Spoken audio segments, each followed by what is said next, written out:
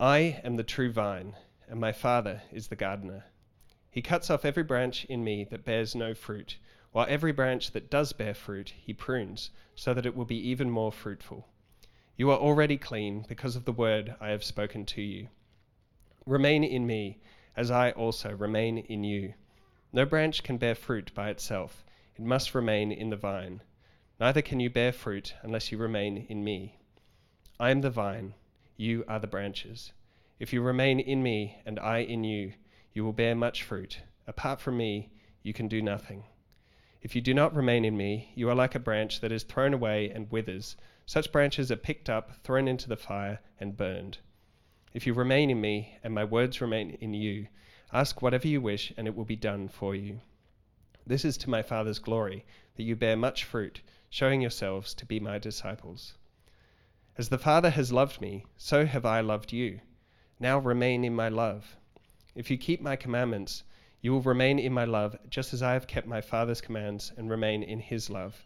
I have told you this so that my joy may be in you and that your joy may be complete. My command is this: love each other as I have loved you. Greater love has no one than this, to lay down one's life for his friends. You are my friends if you do what I command. I no longer call you servants, because a servant does not know his master's business. Instead, I have called you friends, for everything that I learned from my Father I have made known to you. You did not choose me, but I chose you and appointed you so that you might go and bear fruit, fruit that will last, and so that whatever you ask in my name, the Father will give you. This is my command: love each other. This is God's word. Thanks, Pete. Well, this is going to be one of those sermons where I start with The Bachelor. There's probably about 3 or 4 every year. This is going to be one, but I'm not going to stay out too long, don't worry. The Bachelor was on not too long ago, and as usual, I got very excited, not because of The Bachelor itself, but because a series of The Bachelor means a new series of Rosie's reviews. Anyone ever read Rosie's reviews of The Bachelor? Oh, you're missing out if you haven't. Like, The Bachelor, it's great. Like, it's awesome TV. Rosie's reviews of The Bachelor are far better than the actual episodes. In fact, you don't really need to watch a show. Just read Rosie's reviews. Rosie Waterland is a blogger. She blogs for mamamia.com. Excellent writer, very funny, very insightful. But apart from her reviews of The Bachelor, which are fantastic, she also writes other stuff as well. And so after reading her reviews, I thought, I'm going to go check out what else she's done. And as I did, I found a post or blog that she wrote titled, How Do You Make Friends as an Adult? Actually, there's also an expletive in there, which I have edited for our younger viewers. How do you make friends as an adult? Basically, in this review, in this blog, she makes the observation that when you're a kid, making friends is easy, right? You go to school, there are other kids around you, they just become friends, just by mere proximity, pretty much, it seems. But then you grow up and you leave school, you leave university, and then suddenly you find that actually making friends is actually quite difficult. Like, one of the things that happens is that your friendship, your peer group from university or high school tends to move away, they get jobs elsewhere. And for some people, you can suddenly find that even though you once had some great close friends, that suddenly they're just not around anymore. And so this is what happened to Rosie. She found that she was spending most of her nights alone in her apartment, eating pizza out of the box and watching television, probably The Bachelor. And she doesn't exactly say it in this article, but it's heavily implied that this isn't enough. She's not living a fulfilled life. There is something missing. What's missing for her is deep, real connection with other people. She wants it, she craves it, but she finds that she doesn't have the tools to create it. It looks like Rosie isn't alone in this. I read another article in The Age that said that about 1/3 of Aussies say that they have experienced deep loneliness, deep disconnection at some point in their lives. This is a quote from this article. Superficial connections, looking at our phones instead of each other, and living in a largely online world where functionality and efficiency reign over friendliness and any depth of engagement, all mean we can have others around externally and still feel internally isolated. What it's basically saying is that you could be surrounded by people and yet deeply disconnected. You don't have to be a Christian to know that humans are by nature designed as relational beings. We need relationship to live healthy and fulfilled lives. And this is not just relating. I mean, you relate when you say hi to the postman in the morning. That's a relating. I'm talking about relationship, a deep, lasting connection with another human. But one of the main themes of the Bible story is actually relationship. The Bible upholds the goodness of deep, lasting relationships. It says that they are something beautiful, they are something true. There's something to be treasured if possessed, and something to be grieved if they are lost. And it's this theme that Jesus picks up in John chapter 15. Jesus says, "I am the true vine. Remain in me as I also remain in you." So we're going to talk about true relationships today from this passage. And I've got to say, I'm not going to be able to hit everything in this passage. It's a big one and there's a lot in it. I encourage you to go home and read it for yourself. You'll find many other things. But here's what I want to pick up today. I want to talk about the pattern of true relationships, the fruit of true relationships, and the power of true relationships. Okay, you got that? 3 points as usual. The pattern, the fruit, and the power.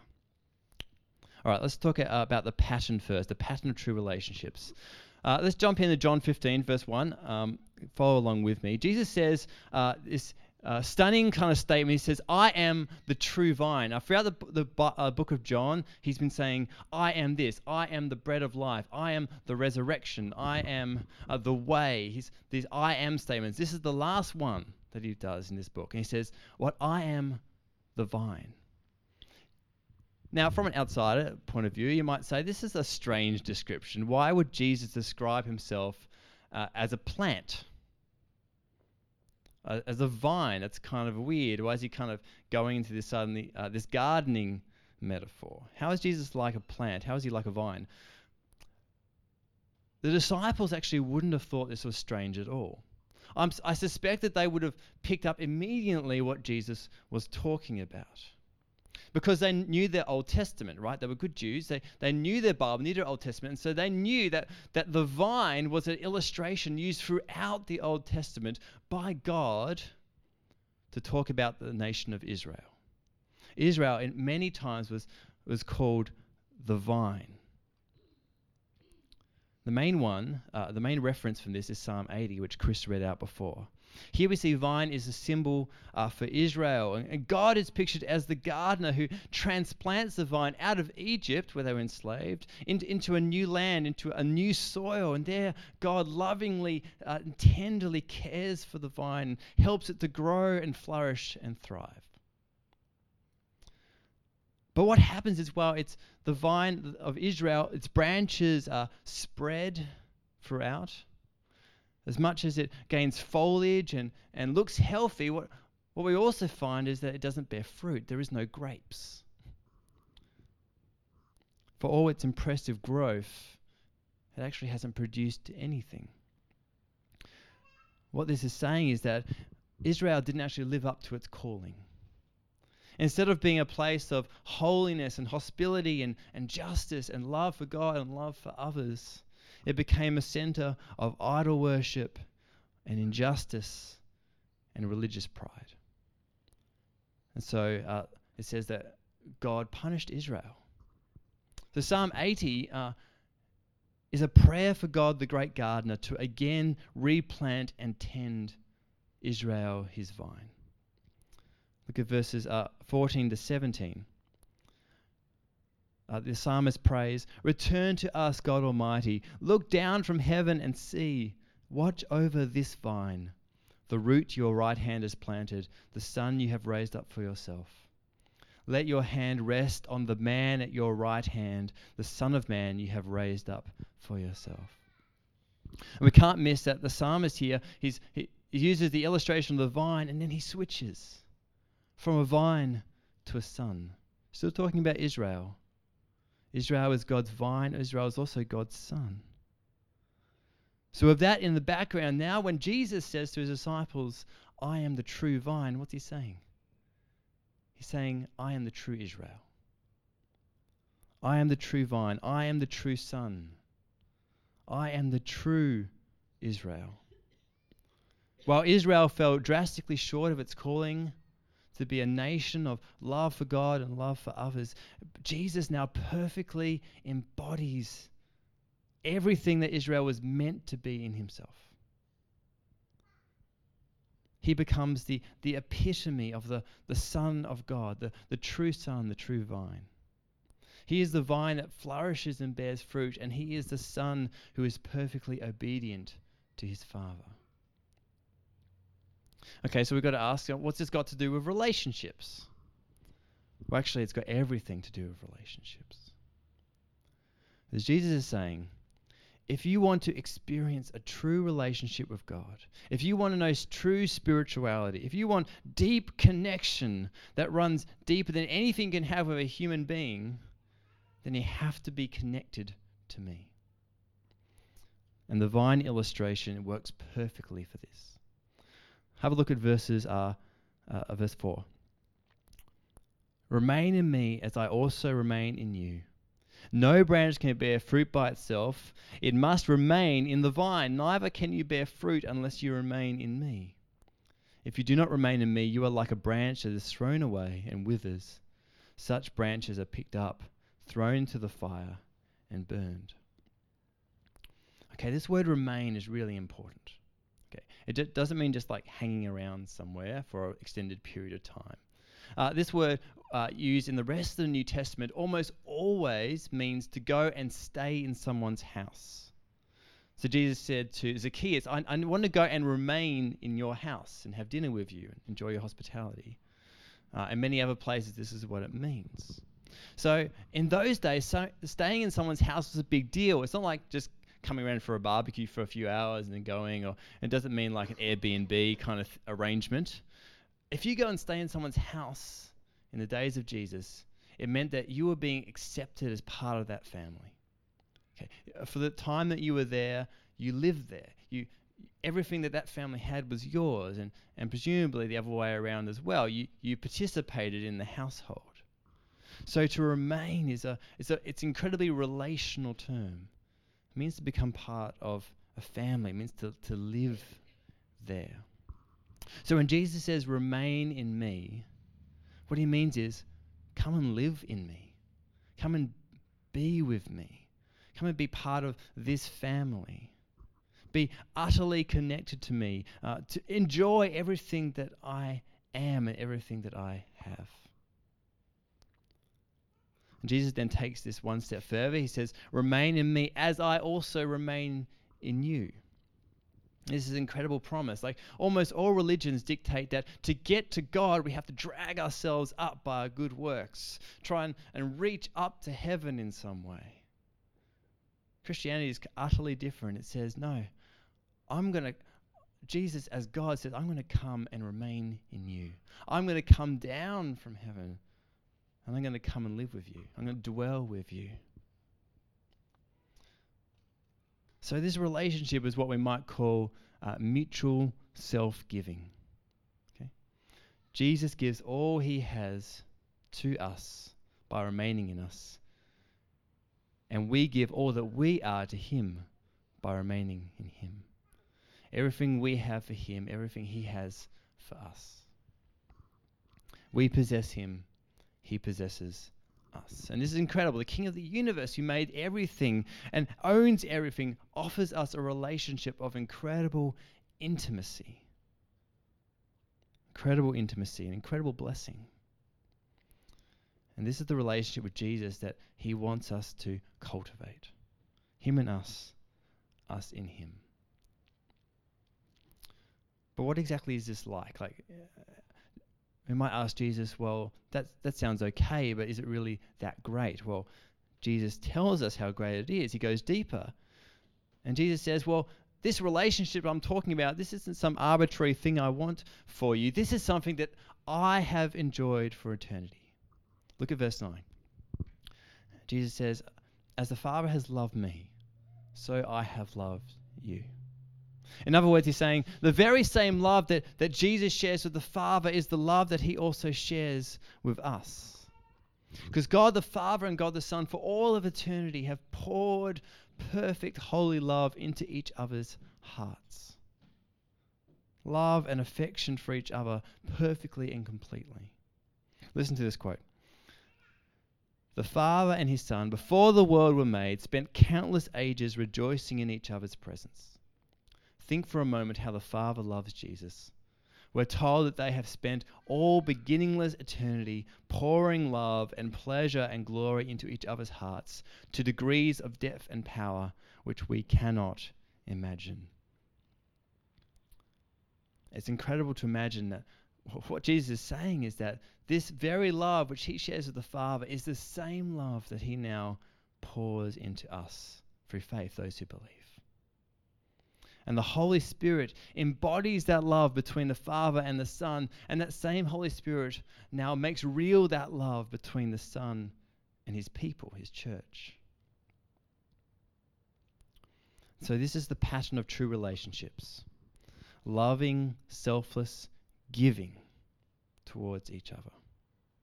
The pattern is set by the Trinity in the relationship of the Father and Son, each of them perfectly, selflessly giving to each other, and is then extended to include the relationship that, of all Christians with Jesus.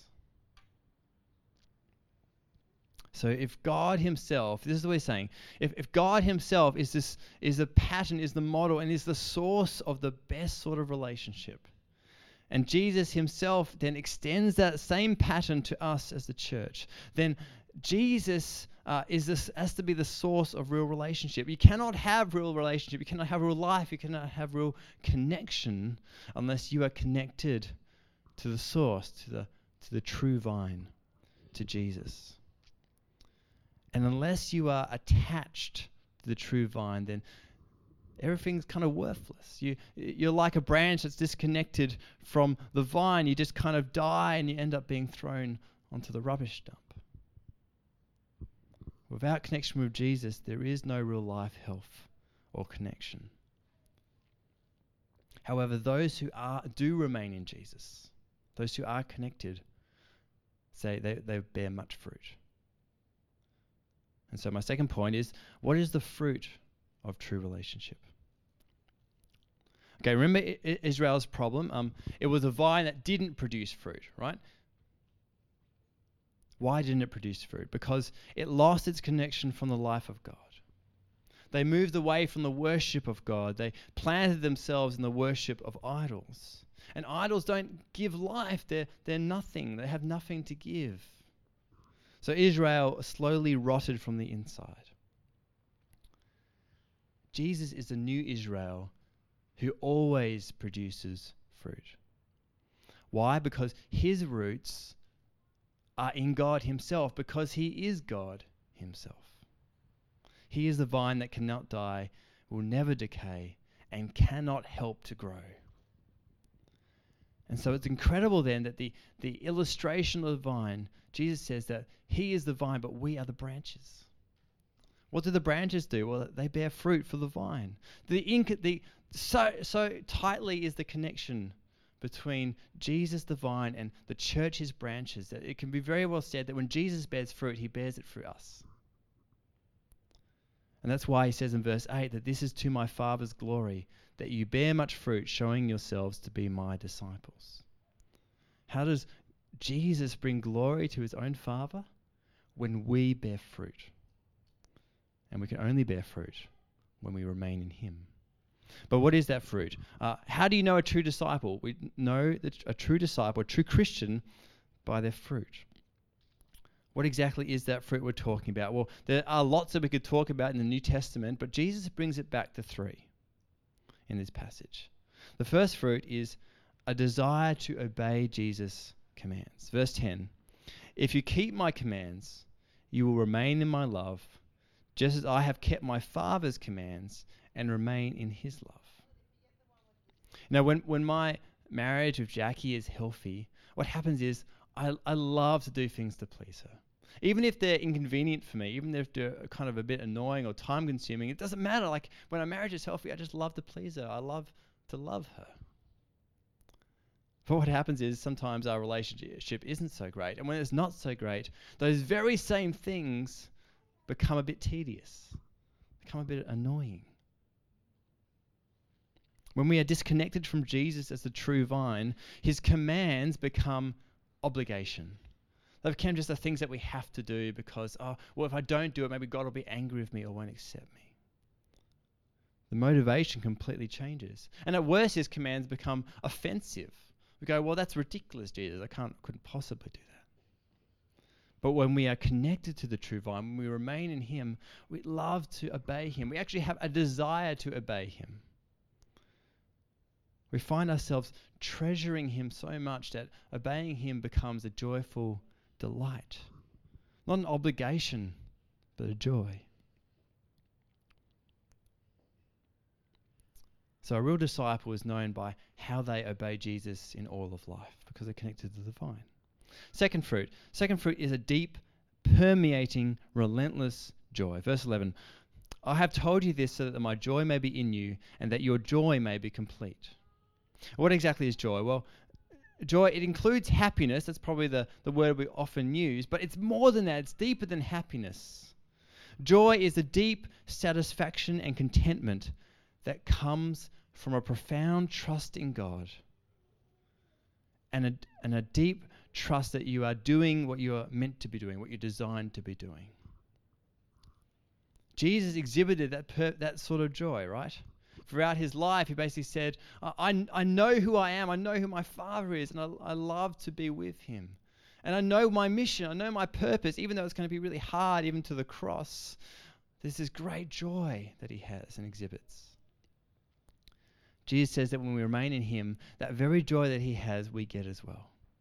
It's a natural outflowing from him is real joy. Even when life brings up trials and tribulations, even when things are terribly hard, we have this ability as Christians to go, this is real. This is not fake. It's not a mirage. It really is hard.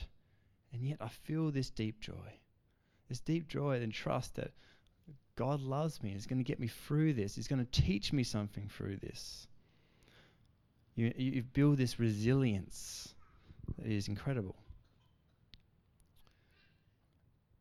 We begin to feel this inner joy. It doesn't really make sense sometimes, but often you see it in older saints who have kind of traveled this road of discipleship for many decades, and they kind of have this glow about them. You ask them about their life, and actually it's full of hardships. It wasn't all milk and sugar. But they have this a life spent remaining in Jesus brings out this beautiful and deep joy.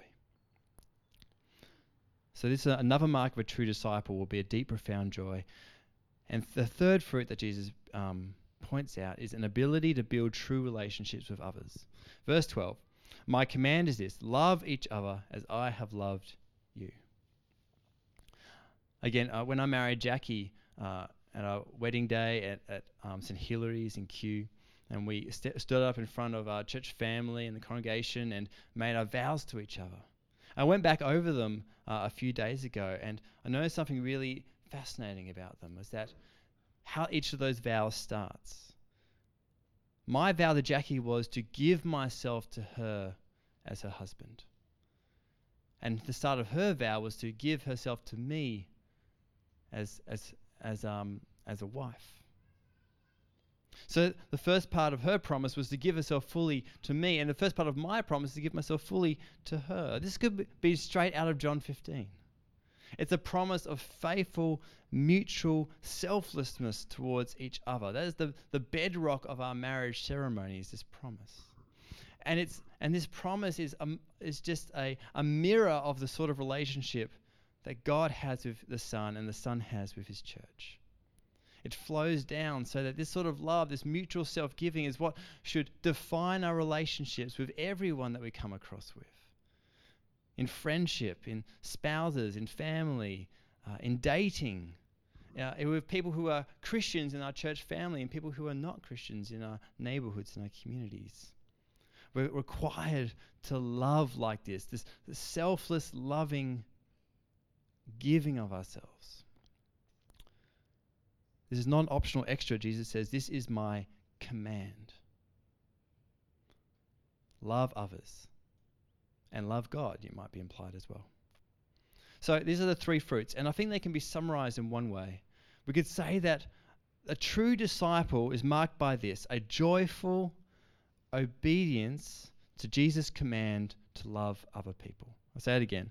A joyful obedience to Jesus' command to love others. That's how you know a real disciple. How far should we go? How far does this love go? Well, Jesus then goes on to say, the classic and famous verse you should all know very well: the greater love has no one than this, that they should lay down their life for their friends. This is the ultimate end of this self-giving, isn't it? If you give everything up to and including your very life, that's the sort of love that Jesus says is the best and the most pure and true.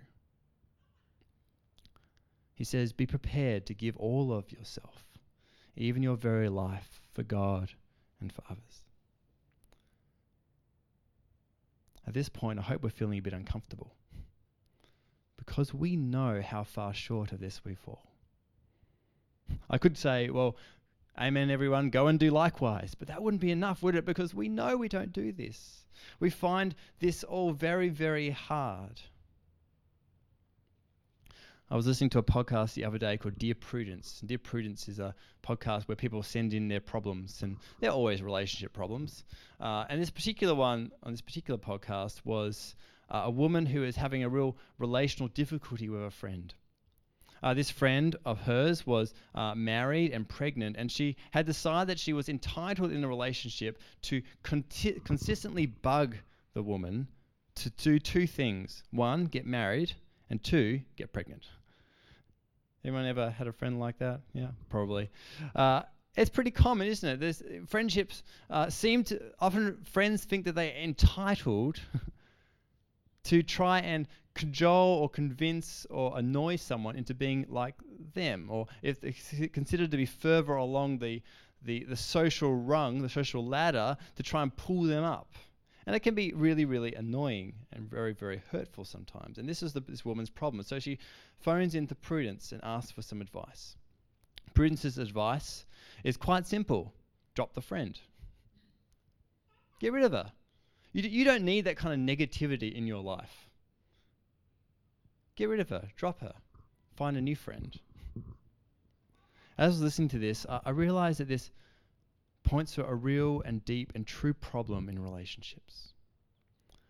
There's actually a problem with both the woman's friend, but also Prudence's advice. The problem with the woman's friend was, she has decided that she can exert power over her friend, and that is not mutual self-giving. That is not love.